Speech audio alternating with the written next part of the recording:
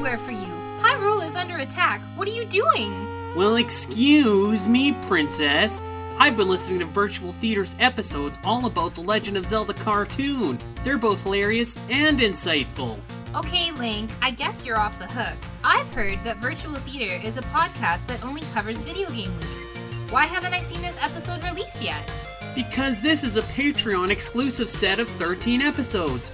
This is only being released to patrons, along with other great bonus content. Well, don't just dilly-dally, Link. I know of all the great episodes available for free over at soundcloud.com/virtual theater. But tell me where I can sign up to get these bonus episodes. Over at patreon.com/virtual theater, of course. You know, Princess, I think all this info deserves a kiss. Not a chance, Link. I gotta go get those Legend of Zelda cartoon exclusive episodes. I'll see you later. Well, excuse me.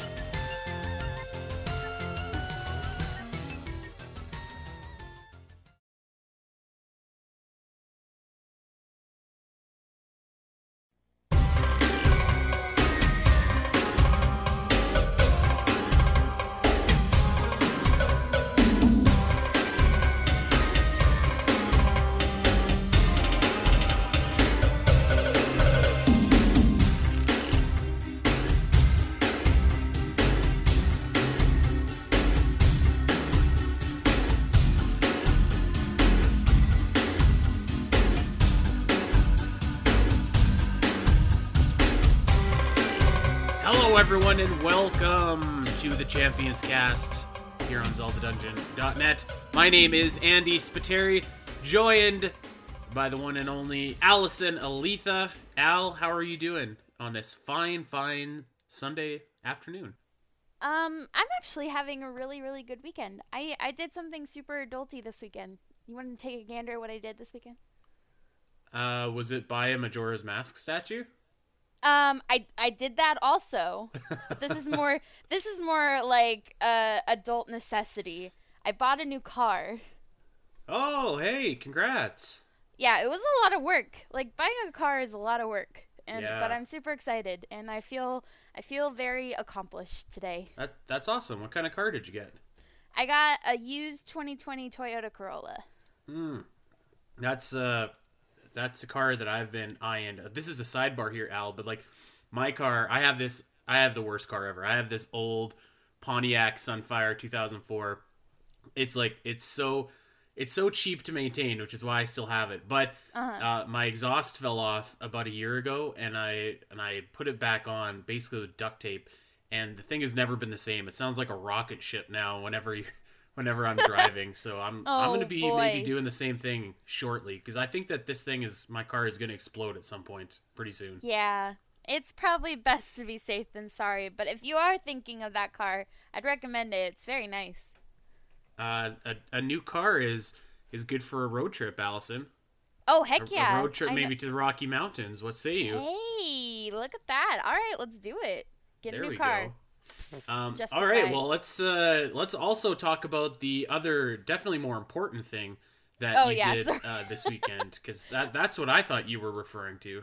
Yeah, well, so this is, definitely more Zelda related. I actually purchased this last June, July when it was announced, but First 4 Figures announced like a smaller version of their Majora's Mask statue, and it was really cool because I've never considered buying any First 4 Figures, figurines or statues, because they're always so expensive, and I'm like, I just can't justify buying that. But this was only $99, so I felt like it was totally worth it.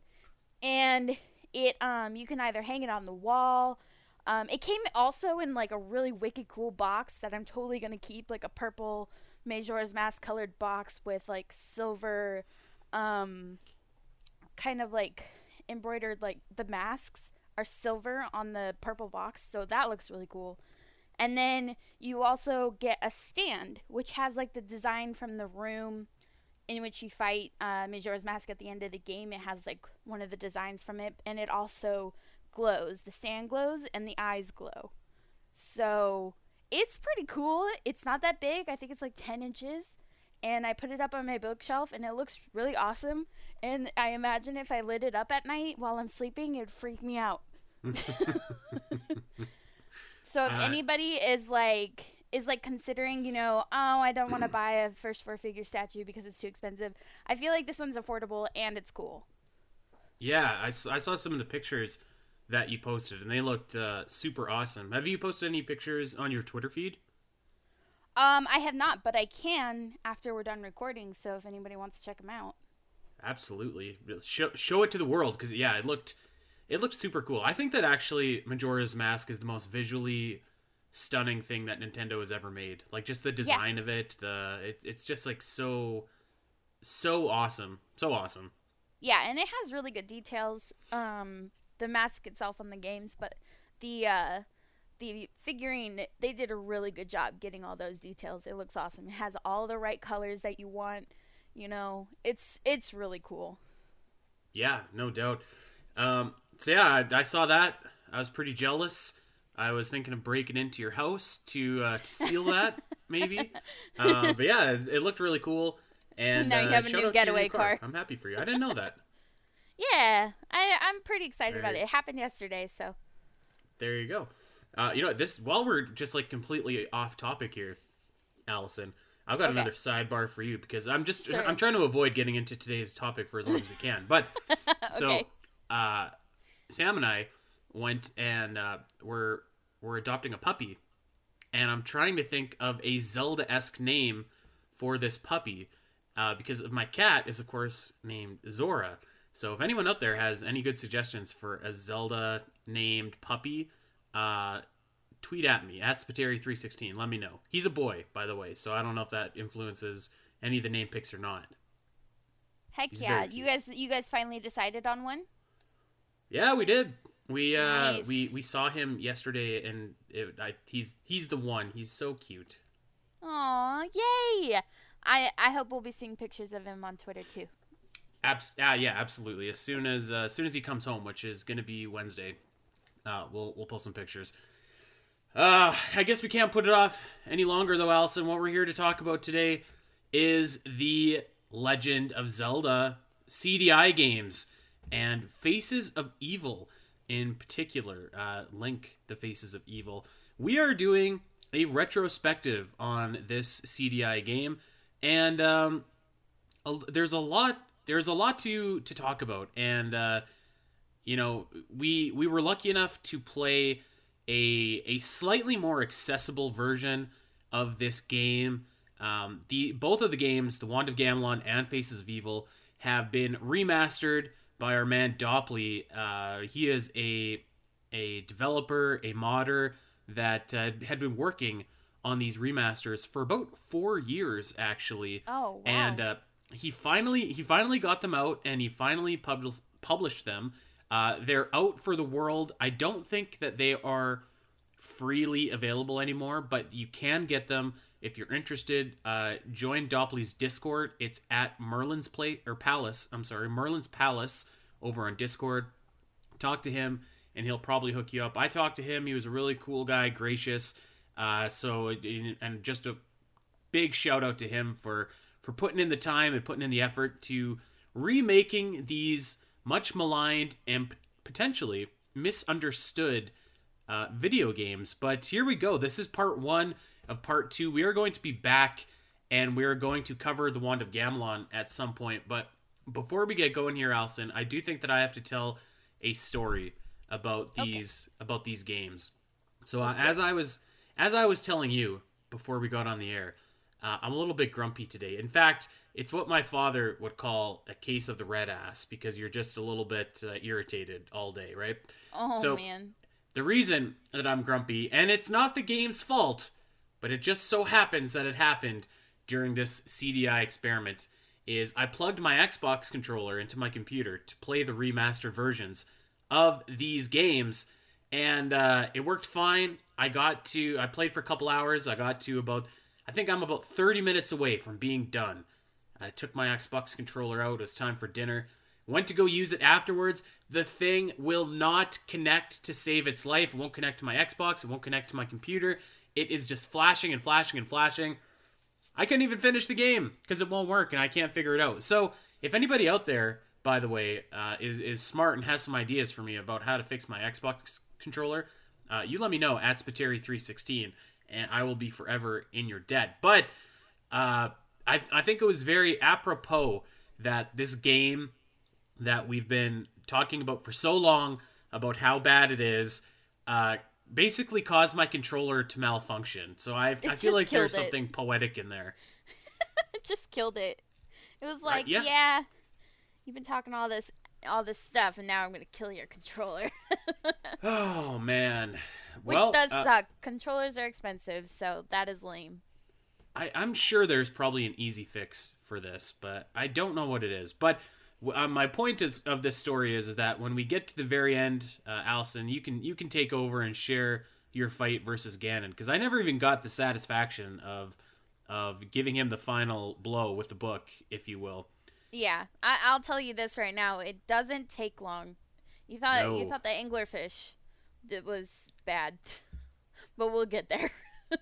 I wonder if we should have expanded our criteria to include the CDI bosses, because none of them are particularly great. Although some of them are okay, I guess. But let's just get it started here and kick it off with Link and the Faces of Evil. So this is this is a very, very interesting game. You basically start off as Link, and he is complaining that he's bored, and all of a sudden we meet the is he a magician? Is that what Guanum is? Do we know? I had to look up these characters because I didn't know who they were, and I still don't know who they are. So I guess he's a magician, and he's going around on a flying carpet. He's a wizard. I'm sorry, he's a wizard, not a magician. There's a big difference there. And fair enough. He comes to the king, and he says, "Hey, buddy, the island of Korodai has been taken over by the evil Ganon, and Link is all excited for this new adventure, and he is going over to Korodai. And you know what? I'm going to give props, because the Faces of Evil has kind of like a cool, like the island itself, I think looks kind of cool, because like you have all of these like giant, what would you call them? Like giant statues or like giant heads across the island, which are the heads of the different bosses of the game. And you know what? I actually kind of think that idea rocks a little bit. I think it looks cool. I agree. I think it's kind of cool. He explains it. Link is like, "What is that?" And our wizard guy is like, "Yeah, those are the Faces of Evil." And it does portray, in some way, it's hard to tell because the art style is so 1993, but it does portray who you're gonna fight there, and the town or whatever you're going is also named after the boss. So that also helps you kind of see where you're going and who you're gonna face, which I think is cool. Yeah. And I just want to point out really quick that Link at the beginning of this game is just like you said, he's like, "Ugh, I'm so bored. I wonder what Ganon is doing." Like, he just brings into the universe this turmoil for the poor island of Korodai because he's bored. He jinxed everybody. I was like, "Dang, Link, calm down." Hey, Ganon, go take over an island or something. I got nothing to do. Right? It's so dumb. Oh, well. You know what? Speaking of Link, I think that it is, like, actually hilarious that they basically modeled Link off of the cartoon version of Link from the 80s cartoon. Because, like, his mannerisms are exactly the same. He asks Zelda for a kiss, like, multiple times, and Zelda has the same gimmick where she's like, "No way." I just think that it's so funny that, because at this point, we had Zelda 1, 2, 3, and I think Link's Awakening had been out by this point as well. So we have more of an understanding of Link's character. Granted, it's not like super expressive and fleshed out yet, but it's funny to me that they went after the 80s cartoon version of Link, who's like such this like skis ball, and it makes me wonder if the developers they couldn't have played a bunch of Zelda games. They probably just went to the cartoon because it's the only time that they've ever heard Link talk, and they're like, "Oh, okay, we're gonna model him after this. This makes sense to us." Yeah, and I mean, if you consider like the cheesiness of the things that these characters say, it totally would make sense that they modeled after the cartoon instead of the games, because even the games had better dialogue. You know what I mean? At that time that these games, Right. the first few games were coming out, but definitely the cartoon has a lot of cheesier dialogue and cheesier like uh tropes, I guess I would say. You know, Link being kind of a skee ball and Zelda, you know, she's actually kind of a strong-willed girl and she's like, "No, Link, I don't like you. Get away from me." You know, and it's pretty cute. But I actually wrote down this question when I was taking my notes. I was like, "Who's worse, the CDI Link or cartoon Link?" I kind of feel like cartoon Link might be a little bit worse than CDI Link. Um, you know what? This is interesting because, as you know, Allison, on Virtual Theater, the podcast all about video game movies and the stories that shape them, Yep. Gooey and I have actually been watching all of the Zelda 80s cartoon episodes, and we're actually just about to watch the last one. And I would actually counter that and say that they're basically the same. Like, this Link is totally based off of that cartoon Link. It's just that the innuendo is dialed down just a little bit to make it more Yeah. accessible for kids, I guess, which is crazy because the cartoon was also for kids. So, yeah, I don't know. I Oh just think it's boy. really funny that they did that. The king is like a spot on to the king in the cartoon. Even Ganon, kind of, Ganon looks, yeah, he looks like the Ganon from the cartoon. He doesn't sound like him sort so of, much. yeah. Yeah. He favors him more than, I mean, definitely more than Blue Ganon Yeah. in A Link to the Past. And to your point about the dialogue too, that is also like directly modeled after the cartoon because like the dialogue in A Link to the Past is I would say it's kind of formal at points. Yeah. So and this game is definitely anything but formal. Yeah, fair enough. Well, there you go. Andy Spiteri confirmed that the CDI games and the cartoon are in from the same timeline. Yeah, I think they are. I think that they are. They I exist think in the that's same very fair canon. to say. These cutscenes are awesome. Like, Yeah. they're so good, and I know that they've become memes, but like, they are so bad that they're fantastic, and like they're bad by a 1993 standpoint. Like at this point, you could have made way better stuff. You know what I'm saying? Like Yeah. in 1993, this was not very good, but the fact that they just like persisted and like every character is this like huge monstrous blob of character. Like there was this girl that I forget her name. You have to give her the necklace, but like she like grabbed, I think Alora is her name. She like grabbed Link and like gave him a kiss and like suffocated him. It was like so funny and so over the top that I was cheering actually in my kitchen. Heck yeah. I I I also agree. It's like so horrible that it's just fantastic. It's just one of those things that it's like it's not even cringy anymore. Like I feel like maybe 10 years ago I probably would have been like, "Oh, this is so bad." But now I just love it. And if anybody's been around Zelda Dungeon for a while, you know that Andy Spiteri has some skill with paint. I feel like he could have made the art for this for these games in paint. I think that's literally what somebody did is they whipped up the design in paint and it was like, okay, how do we animate this now? Right? That's fantastic. It's wild. Yeah, it's these cutscenes are all over the place. And I love that they're like these short like little bursts. Like there's not really a whole lot to them. The longest one I think is about a minute long, so there's something just so manic about them that I really appreciate. I just think about it while I was playing this game. I just think, and I'm sitting there and I'm watching these cutscenes, and I'm like, somebody really said, "Yep, these are good. These are good enough," and put them into these games. And I'm so glad that they did. It's unbelievable. It's unbelievable.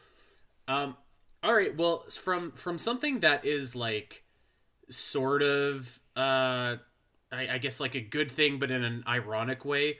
Let's talk about something that actually is consistently awesome, totally unironically, and that is the music. You know what, say what you will about these games, but man, they really nailed the music, and I think that, you know, I had singled out a few pieces here and there, like the overworld theme is wicked. The theme for in the Toiku Lighthouse is like just off the hook, but like really, like I stopped jotting down the individual areas because I think that the entire game soundtrack actually slaps. And you know what? You could also say the same thing about the Wand of Gamelon. It's funny to me how they like made these really awful games, but like they really just nailed the music down. Like I ironically think that the music is like really awesome and better than some like mainline Zelda games. Yeah, I actually was kind of wondering about that because they they put those cutscenes in and somebody's like, yeah, these are good enough, but somebody went ham on the music, and I personally love like 80s, 90s music.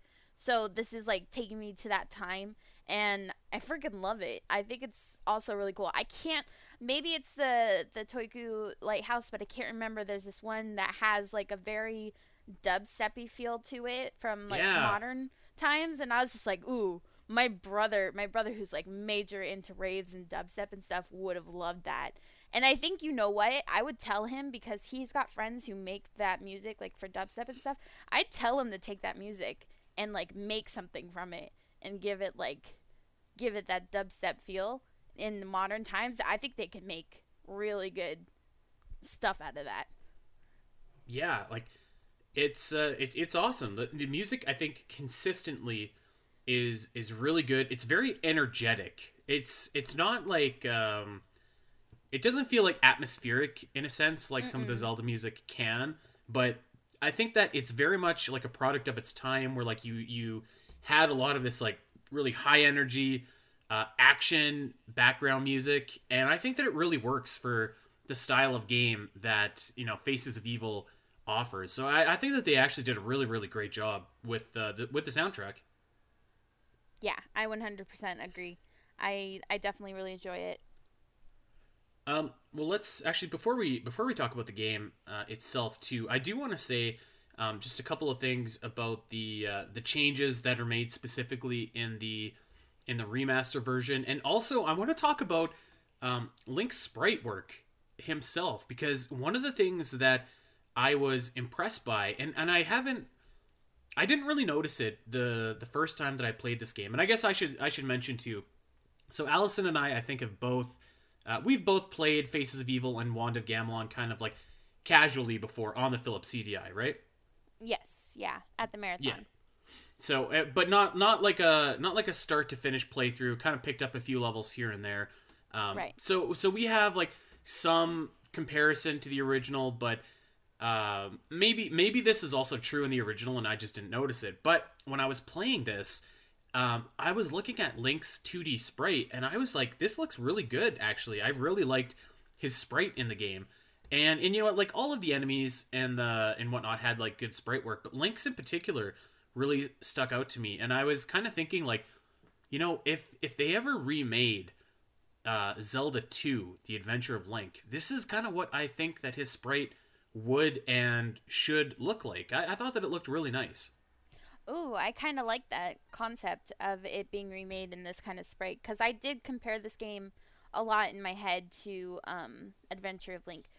But there is a particular moment that I was seeing Link whenever you like stab an item to grab it, it freezes the screen and it tells you what you just grabbed. And there's this like look on Link's face when he stabs. You don't usually see it because it's so fast. But I was like, it's like he went from cartoon Link to the Link we know in the games, because that look on his face. And I was like, that's actually really cool looking, that shot right there. So I really like that. And I would say that I like how much better the sprites move in the remastered. Yeah. I know that I was talking to Mossies a little bit about it, and he was saying that part of the charm, at least I think this is what he was saying, part of the charm of the CDI games is how crappy the controls are and how crappy the movement is. And I get that to an extent, but like having them updated a little bit and having Link be able to move more freely, jump a little bit farther than what the Philips controllers could do, Right. was so nice. Like, it made me really enjoy the game, actually. I really appreciated that quality of life change. Yeah, like it was definitely less janky, like moving around, and Yeah. I noticed it particularly in oh god, what was the area called? The like area where you're going up the falls and the mountains, and you have like a million pterodactyls coming at you. Oh, yeah. Whatever that was. Spearfish I really noticed Falls. it there because I had played that before, and like the jumping was so bad. It felt so uncoordinated and janky. The screen was like hiccuping constantly. Whereas this was very smooth and very fluid, and I appreciate that. But you know what, I do see his point about like the games being so awful is kind of their charm. But to counter that, like I think that you still retain that, particularly with, I think that if they had redid all of the like the cutscenes and made those look nice, like quote unquote nice, I think that would have taken away from the charm. Yeah. But you know what, with that still there, I still think that you kind of have that intact in this game. Yeah, So I agree but disagree. Yeah, I kind of feel like having the slightly better controls, more fluid movement, turned it from like a 6-hour game to maybe a 3.5-hour game. Yeah. It's just it would have been, it's a lot more frustrating on the original console, and definitely with Wanda Gamelon. I know that when we play that, there's a part in the swamp where I swear I was Yeah. I was livid because you have to jump through a swamp as Zelda, and those controls on the original are just not good. So I'm looking forward to at least that being improved. Yeah, that I know exactly what you're talking about. That was horrible. It was so Good bad. Lord. You mentioned stabbing the rubies to pick them up. By the way, to anyone not knowing what we're talking about here, you don't have rupees in this game. You have rubies. Yeah, what the heck are rubies? Rubies are the currency of the island of Kordai, I guess. So there you go. One thing that I loved, and actually, so I played the game and I started off with remastered mode turned off, and then I turned it on, and instead of stabbing the rubies, you can just walk to them and you pick them up, which was like super, super nice. Another thing, I thought that this was a change that the game had made, but Mossies has just told me that it is not. Is I had thought that they capped you off at 100 rubies before, but I guess that is not the case. I just probably died and never accumulated 100 rubies. So yeah, really, I really enjoyed just being able to like pick them up as you go, because stopping and stabbing them is like a serious momentum killer. Plus, you know, it's very hit or miss when you go to stab items. You have to hit it in exactly the right spot, which isn't always, you know, it's easier said than done when you're controlling CDI Link. Yeah, it's kind of weird how the items have such a small hitbox when the enemies, when they throw stuff at you, have like a large hitbox. They can hit the corner of your hitbox and it'll be 3 feet from your head and they're still causing damage. So, sorry, that was definitely something that frustrated me. I'm like, I'm nowhere near that thing. And not only that, but your shield has like the smallest hitbox ever. If they don't hit you precisely in the center, you're done. You're taking that damage. Yeah. Ugh. Yeah, I do. Yeah, that was a bit rough. But one thing I liked about the rubies, and maybe I was kind of scarred from like Cadence of Hyrule and my thoughts of Adventure of Link, but when you die, you don't have to start over. It's so nice. You don't have to start over at the beginning of the level. You just start over at the screen that you're on, and you get to keep all your rubies, which is super cool because I stocked up at the beginning to get a crap ton of items because I remembered running out at the marathon. So I just got a crap ton of ropes, crap ton of bombs, and I just kind of, you know, fought the same guys within the same screen over and over again until I had enough rubies. And then whenever I died, I didn't lose them. So that was super nice, and I really appreciated that. You know what? I agree with you, but I'm going to counter that with something that I think probably could have been included as a quality of life change, but wasn't. So there are multiple times, right? Multiple times where you just walk in and die immediately into a room because you only have like, you know, 3 hearts or 4 hearts or whatever, and the enemies can hit you from literally wherever. So it would be really, really nice if, let's say that you are in the fire area and you have your snowballs and you're shooting them at the lizards and you make it right up to the end, but then you get killed. It would be really nice if you could restart that with the same amount of snowballs that you had. but you Oh, can't. okay. And that goes for bombs, it goes for rope, it goes for lamp oil. Very, very frustrating. Yeah, I would agree with that because the second time I fought, I think it's Goranu, I ran out of the The fire. fireballs? Yeah, the fireballs. So I had to go Yeah. get some. Yep, I Yeah. would agree with that. So they kind of even each other out, I think. So I'll Yeah. I'll give you half of that. I'll give you half of that. Okay. Yeah, and I mean, like, I guess the other thing that I noticed, and again, I don't know if it's just that I wasn't paying attention when I played the Philips CDI version versus the remastered, but everything did, I feel like, pop a little bit more. It just looked a little bit brighter, a little bit more colorful.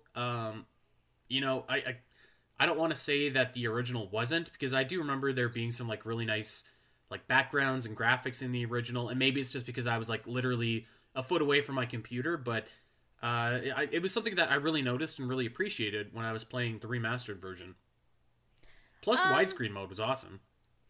Yeah, I don't know. I think I'm probably in the boat where I wasn't paying too much attention when I played the original. So it all pretty much looked the same to me. But I mean, it looks good. Like it's hard to say that because I know a lot of people are like, this game is older, it looks dumb, but I think for what it is, it looks awesome. Yeah, I mean, like, basically all it is just like drawn backgrounds and you know, walkable platforms, and I think for that, like, it looks pretty cool actually. It's not necessarily, you know, quote unquote Zelda like, which I think is what a lot of people maybe rightly, you know, criticize the game for, but I think the areas do look kind of cool. Yeah, I do like some of the areas, and you know, like the backdrops actually look like have a lot of detail. The cutscenes don't have that much detail, but the backdrops do, and some of them look super nice. Like what you were saying, going up the waterfall. Even the map of the Kurodai looks cool, and it has some animation on it. You can see like the waterfall in the background and the smoke coming out of the volcano. Like those are cool details. Yeah. Yeah, I agree. All right, well, let's talk about the actual game itself here. Maybe we'll talk about some levels and then some bosses and then some items, and we'll kind of go from there. But, you know, I did want to say that, like, I do kind of like the idea and the principle behind how this game is designed, where you have these, like, very short levels that you need to go through, and there's usually an objective at the end, and once you get to the objective, it unlocks a new level. I actually think that that's kind of a cool mechanic, and one that was used like quite frequently back in the NES, SNES days. But this game is kind of different because it encourages you to like frequently go back to those other areas and like, you know, re-explore them, either to stock up on items or like maybe you've cleared it, got to the end, but you don't have the item that the character needs. So I kind of like the idea that, like, you know, they're short sprints almost, but they're not just one and done. It's almost Metroid-y, actually, in a way, where like you can go through them, but you have to come back and like go do this later, or do this differently. I think that that's actually kind of a cool idea in principle.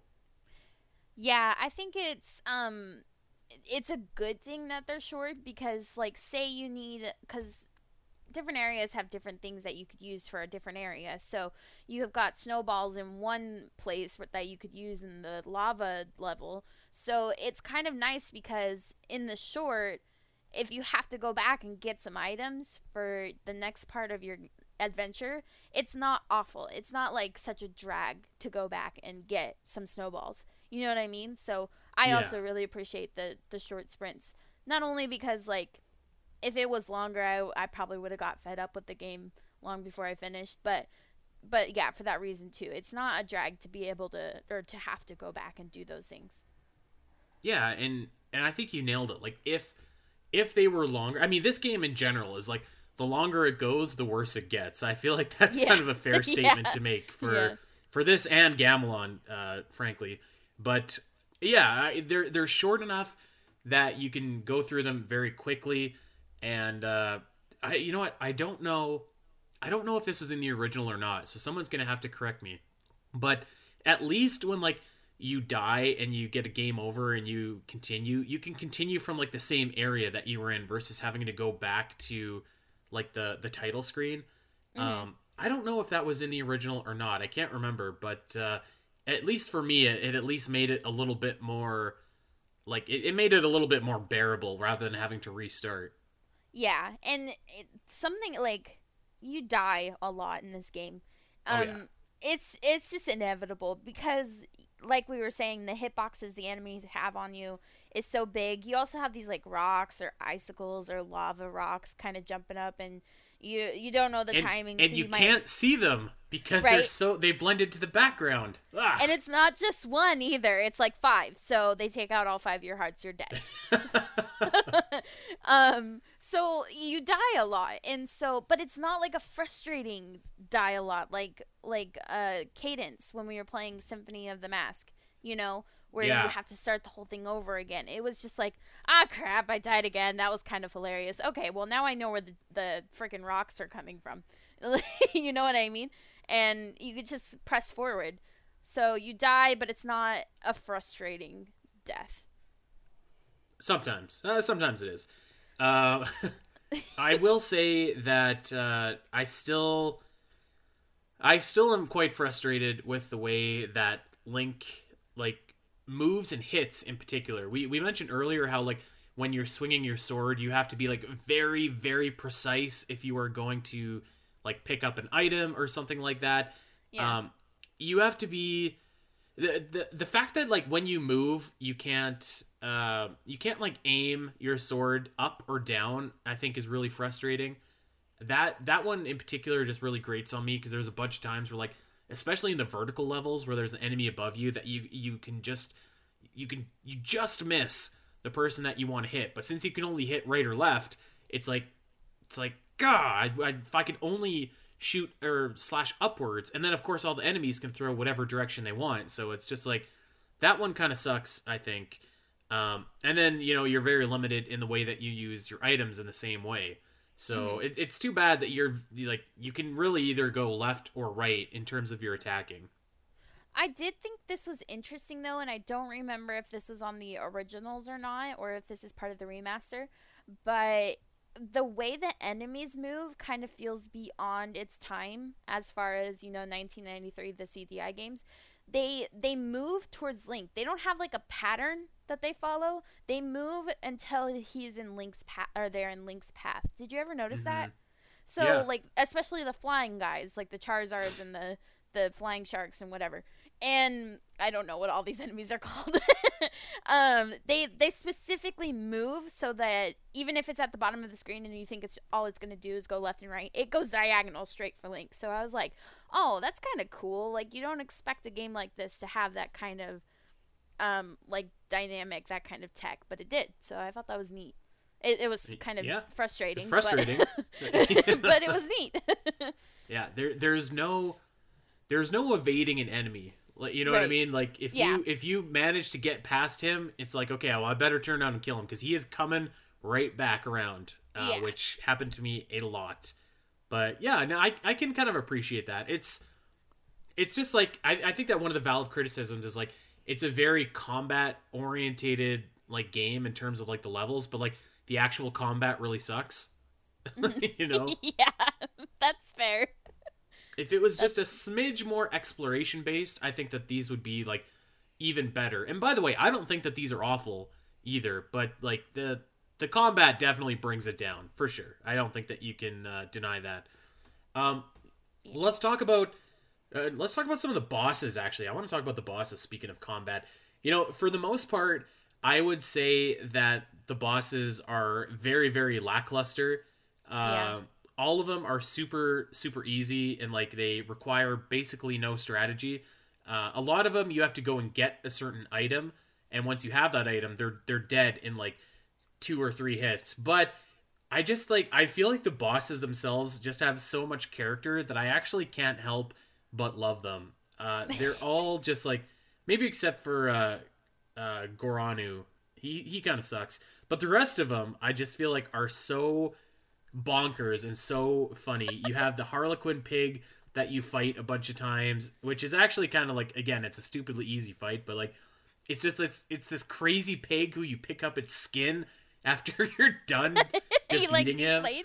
You have Militron, who you have to fight, and he's like this old geezer inside of this mechanical body.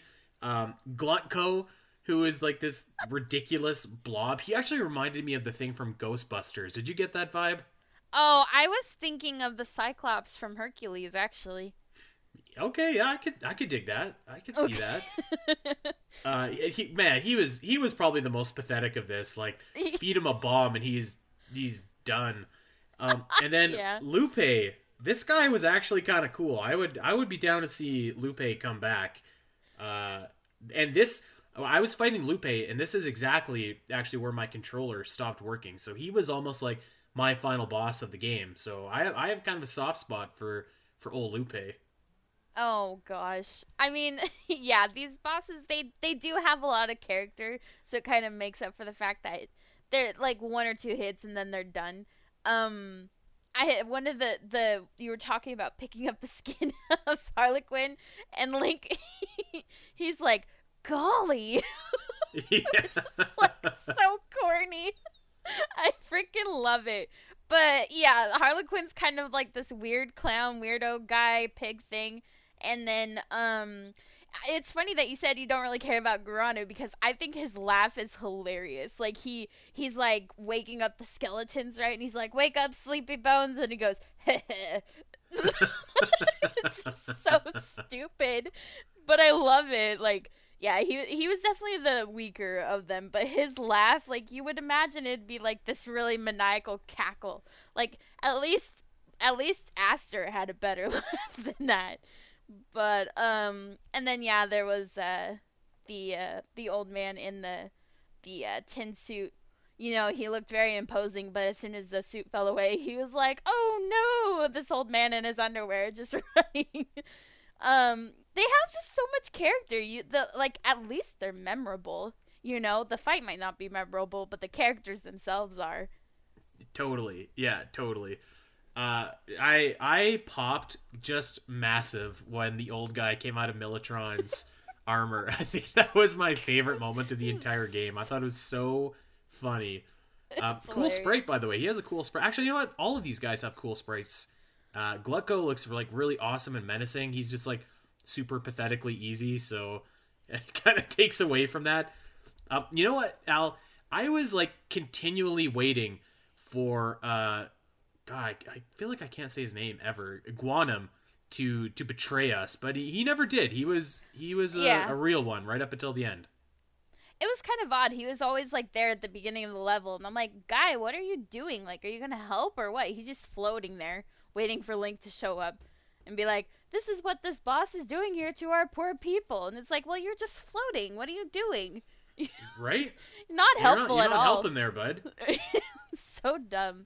I think the dialogue is so good in this game. I think one last thing I want to say about Lupe is like this wolf creature that has one cyclops eye in the middle of its forehead plus his two regular eyes. And it's like, I spy with my eyes someone who must die. And I was like, what are these lines? Where are they coming up with this stuff? Oh, man. Well, we should talk about Big Daddy Ganon, too. Maybe the worst final boss in any Zelda game. You know what? I have to say something really quick before we do that. So, like I mentioned, the Ganon sprite sort of, kind of looks like the cartoon one if he was mixed with, like, the Tasmanian Devil. But I want to give a shout-out, actually, to the other CDI game, Zelda's Adventure, and we're never going to cover that game on this show because it is absolutely god-awful. It's horrendous. But the sprite for Ganon looks so sick in that game. He looks like Diablo, actually. You ever play that game? No, I've never played it. Alright, all you guys listening, go and look up Ganon sprite in Zelda's Adventure. He looks badass, actually. Which is probably more than we can say for Ganon in the Wand of Gamelon, both with his appearance and his fight. Yeah, I actually really liked his design in this game. And I also thought his voice was very fitting. Like, you kind of have all these really goofy voices throughout the game, but I feel like Ganon was kind of spot on and he wasn't as corny as everybody else, which was kind of like, I was like, all right, cool, this is gonna be great. And then when you know what you're supposed to use to fight him, and it's just the one shot, you're like, oh wow, that was really disappointing. Yep. Yeah, basically. I do like that he tries to like convince Link to join him at the end. I like that little bit of scheming from Big Daddy Ganon there. Oh yeah, they always gotta do that, huh? But Yeah. you know, Link's like, nah, man, I was bored. I just wanted to kick your butt, and throws a book at him, and he's done. Pretty sad ending for Big Bad Daddy Ganon in this game, but that's okay. They can't all be great boss fights. Why don't we talk about some of the areas just very quickly? I jotted down. So I think that most of the areas are pretty cool in their own way, but I jotted down two in particular that I really liked. The first was the Harlequin Bazaar, which I just like. I really dug the vibe of this. It was like this creepy carnival kind of a vibe. Very, I don't know, very threatening almost, and like creepy in that disturbing way. Like if you hate clowns, you'll hate this place, right? Yeah. So I really liked it. The music was cool, and I think I mentioned it earlier, but the Toiku Lighthouse I thought was like very, very cool. It was one of the more challenging places in the game, but I really dug it, and I really liked kind of getting to the very top and getting up there. I thought that was it was cool. I liked that place. Yeah, fair enough. The bazaar definitely gave me like circus vibes, but it had maybe even Cuphead a little bit, but it had that one room where it was the backdrop was a pig, and you kind of had to maneuver your way over this pig's body to get to the heart or something. And if you actually accidentally went down into the bottom, you go into the sewer. So I thought that was like clever little cheesy joke. And but yeah, it was kind of weird. Like you had to climb all the way around with all these friggin' weird red demons flying at you. So that was cool. That was a nicely detailed backdrop. I think the place I probably spent the most time at was like I think it's called Nortinka or whatever, the ice area, because I was getting so many snowballs. And Goranu for the for items and rubies. So those were the most memorable to me, at least. Yeah, I think Goranu is definitely where I spent the most time. And you're probably right. Probably second was Nortinka, just getting snowballs and stuff. I thought that I think this is what I was trying to say earlier. This area is Spearfish Falls. I also thought that was like actually like really beautiful. Like it looked very cool. Kind of had like almost like a Donkey Kong Country aesthetic to it, where it was like this. It was something that wouldn't seem out of place in Donkey Kong Country. So I really dug that place too. And I like the fairy fountain is there, or the fairy fountain, quote unquote, for this game. But yeah, it's got a couple of cute fairies, and they give you a heart, and it's cool because it's like you climb up this like jungle, and then you find yourself in this like glen pond area, and it's very pretty. I really like that spot. Yeah, I agree. That was very pretty. Actually, when I was playing, one thing that this game doesn't do a very good job of necessarily is like telling you exactly what areas you can go into and like what you can't. So like there's a little cave in the top corner of that area, but like I just thought it was part of the background. So I was like, oh, I guess I've gone as far as I can. And I went back and I had no idea what to do.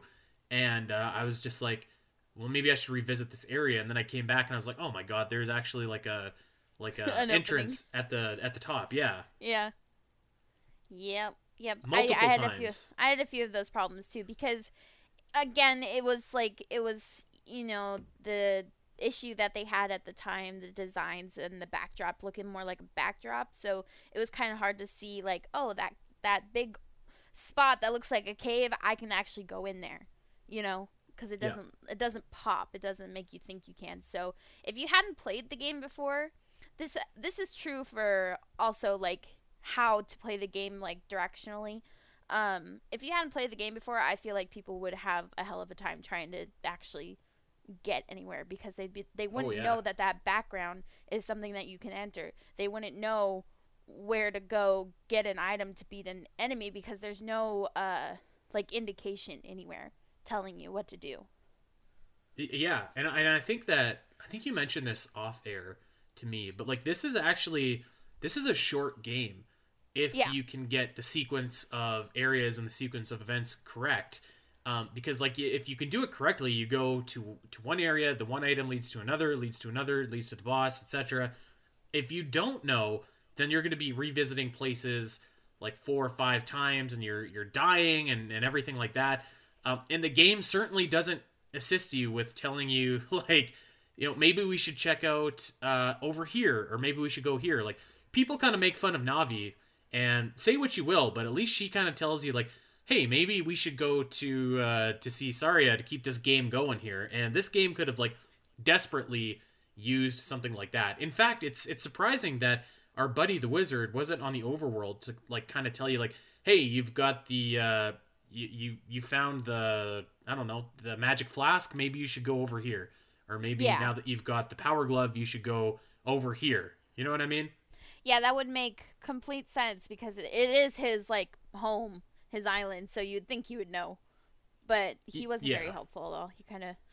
He kind of upset me because he just floated around and did nothing.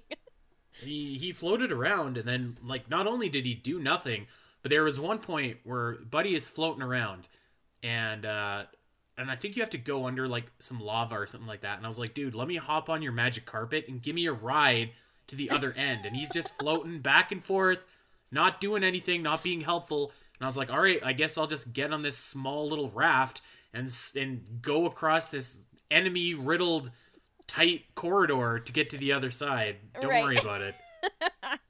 Yeah. Well, there you go. And one other thing too, I don't know if you ever noticed this, but one of the limitations of this game is that there weren't very many buttons on the original CDI controller, or maybe it's just that they didn't use their button mapping very effectively. Either way, the item button, the button that brings up the menu for all of your items and stuff like that, is the same as your accept button or your enter doorway button. So very frequently I found myself doing this when I would get into a new room and I wanted to like pause for a second, bringing up my menu. I would accidentally go back into the room that I just came from, or I would go into a room that was dark and required lamp oil, pull up my menu, going back into the old room. And you have to move forward in order to pull, like you have to take a couple steps forward in order to pull your menu up. It's very obtuse.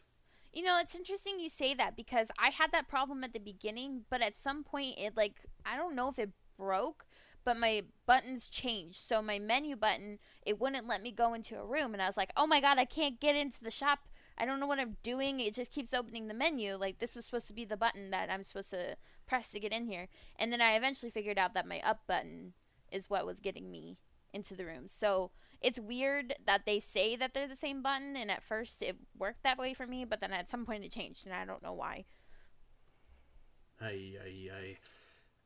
Yeah, what an experience this game was. So, you know what? Yeah. And I truly don't think that, I think that there are worse Zelda games than the Wand of Gamelon and the Faces of Evil. I would play these games before I'd play Zelda 2 Adventure of Link, I think. Yes! You know what I mean? Yes! Actually, I have a hot take that I have 5 games on my best Zelda ever list.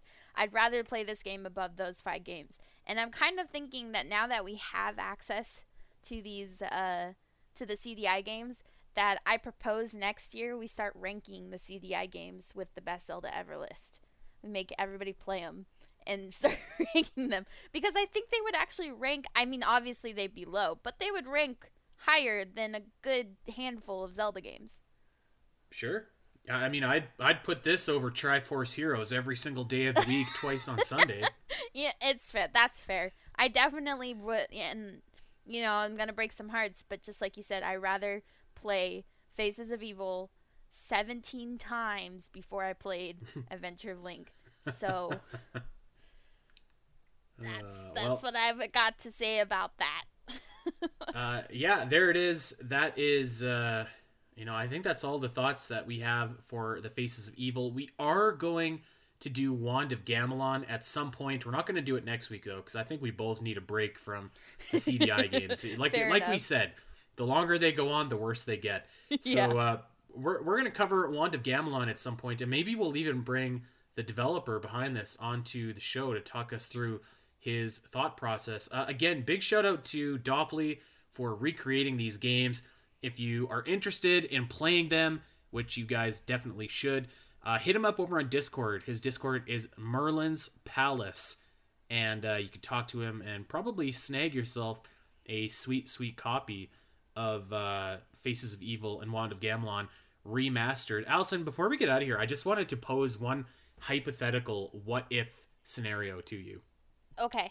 I'm going to oversimplify this, but like back in the 90s, you know, the original idea wasn't for Philips to be working on this Super Nintendo CD add-on. It was for Sony to work on this. So my what if to you, and just a thought experiment to everyone in general, imagine if this had worked out and Nintendo had went with Sony and they had not went with Philips. Not only would we have never had the Wand of Gamelon and the Faces of Evil, we would have never had the PlayStation. It's crazy how like significant these games and this moment in time were and are to the course of video game history.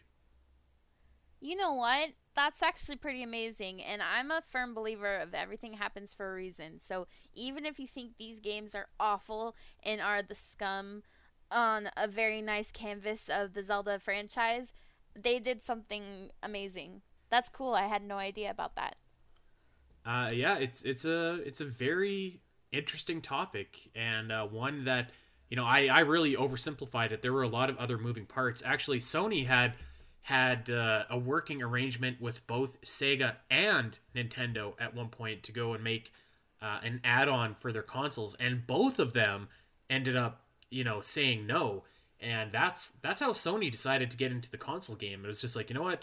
Forget this. We'll just do it ourselves. And it's very, very interesting to me. And I've always kind of viewed these games as like not only these meme kind of central based games, but also just like really significant into shaping the course of video game history. So yeah. Yeah, that's a cool little fun fact for you right there. I like that. Well, you know what? I wanted to put out there to everyone listening that you can shape the course of the Champions Cast history here. Allison and I, we haven't picked out what we're going to talk about next week yet. I don't think, have we? No, I think we have like some very spare ideas, but not a whole lot to work with. So you know what? We usually come up and do the brainstorming ourselves, but I figured, hey, why don't we put it out there for all you listeners? If you have a topic that you are interested in having us cover or listening to us cover, let us know over on Twitter or over on Zelda Dungeon's Discord, and you know, we'll do our best to cover it. We're not going to do a fan question episode, I don't think, but we'll definitely take in a few topics and you know, give you our 2 cents on them. So make sure that you are letting us know over on Twitter and Discord. What do you think of that, Al? Little audible here that I just called. Yeah, I think that's fun. I think there's definitely some things that the listeners have thought about that we haven't, so it would be cool to see what they can throw at us. Give us your best, and we will talk about it on the show. That is going to do it for us this week. We are going to get out of here. Thank you guys for listening and suffering through the Faces of Evil with us. We want you to check us out over on Twitter at Spiteri316, at Allison Aletha, and you know what? Hook up with us over on Discord too, Zelda Dungeon Discord. We want you to check out the Champions Cast over on SoundCloud, iTunes, Podbean, wherever you get your podcasts. Go and like and subscribe. Leave us that fresh 5-star review if you think we've earned it. That'd be really cool. And we'll read it out on the air and give you some props. Until next week, guys, take care.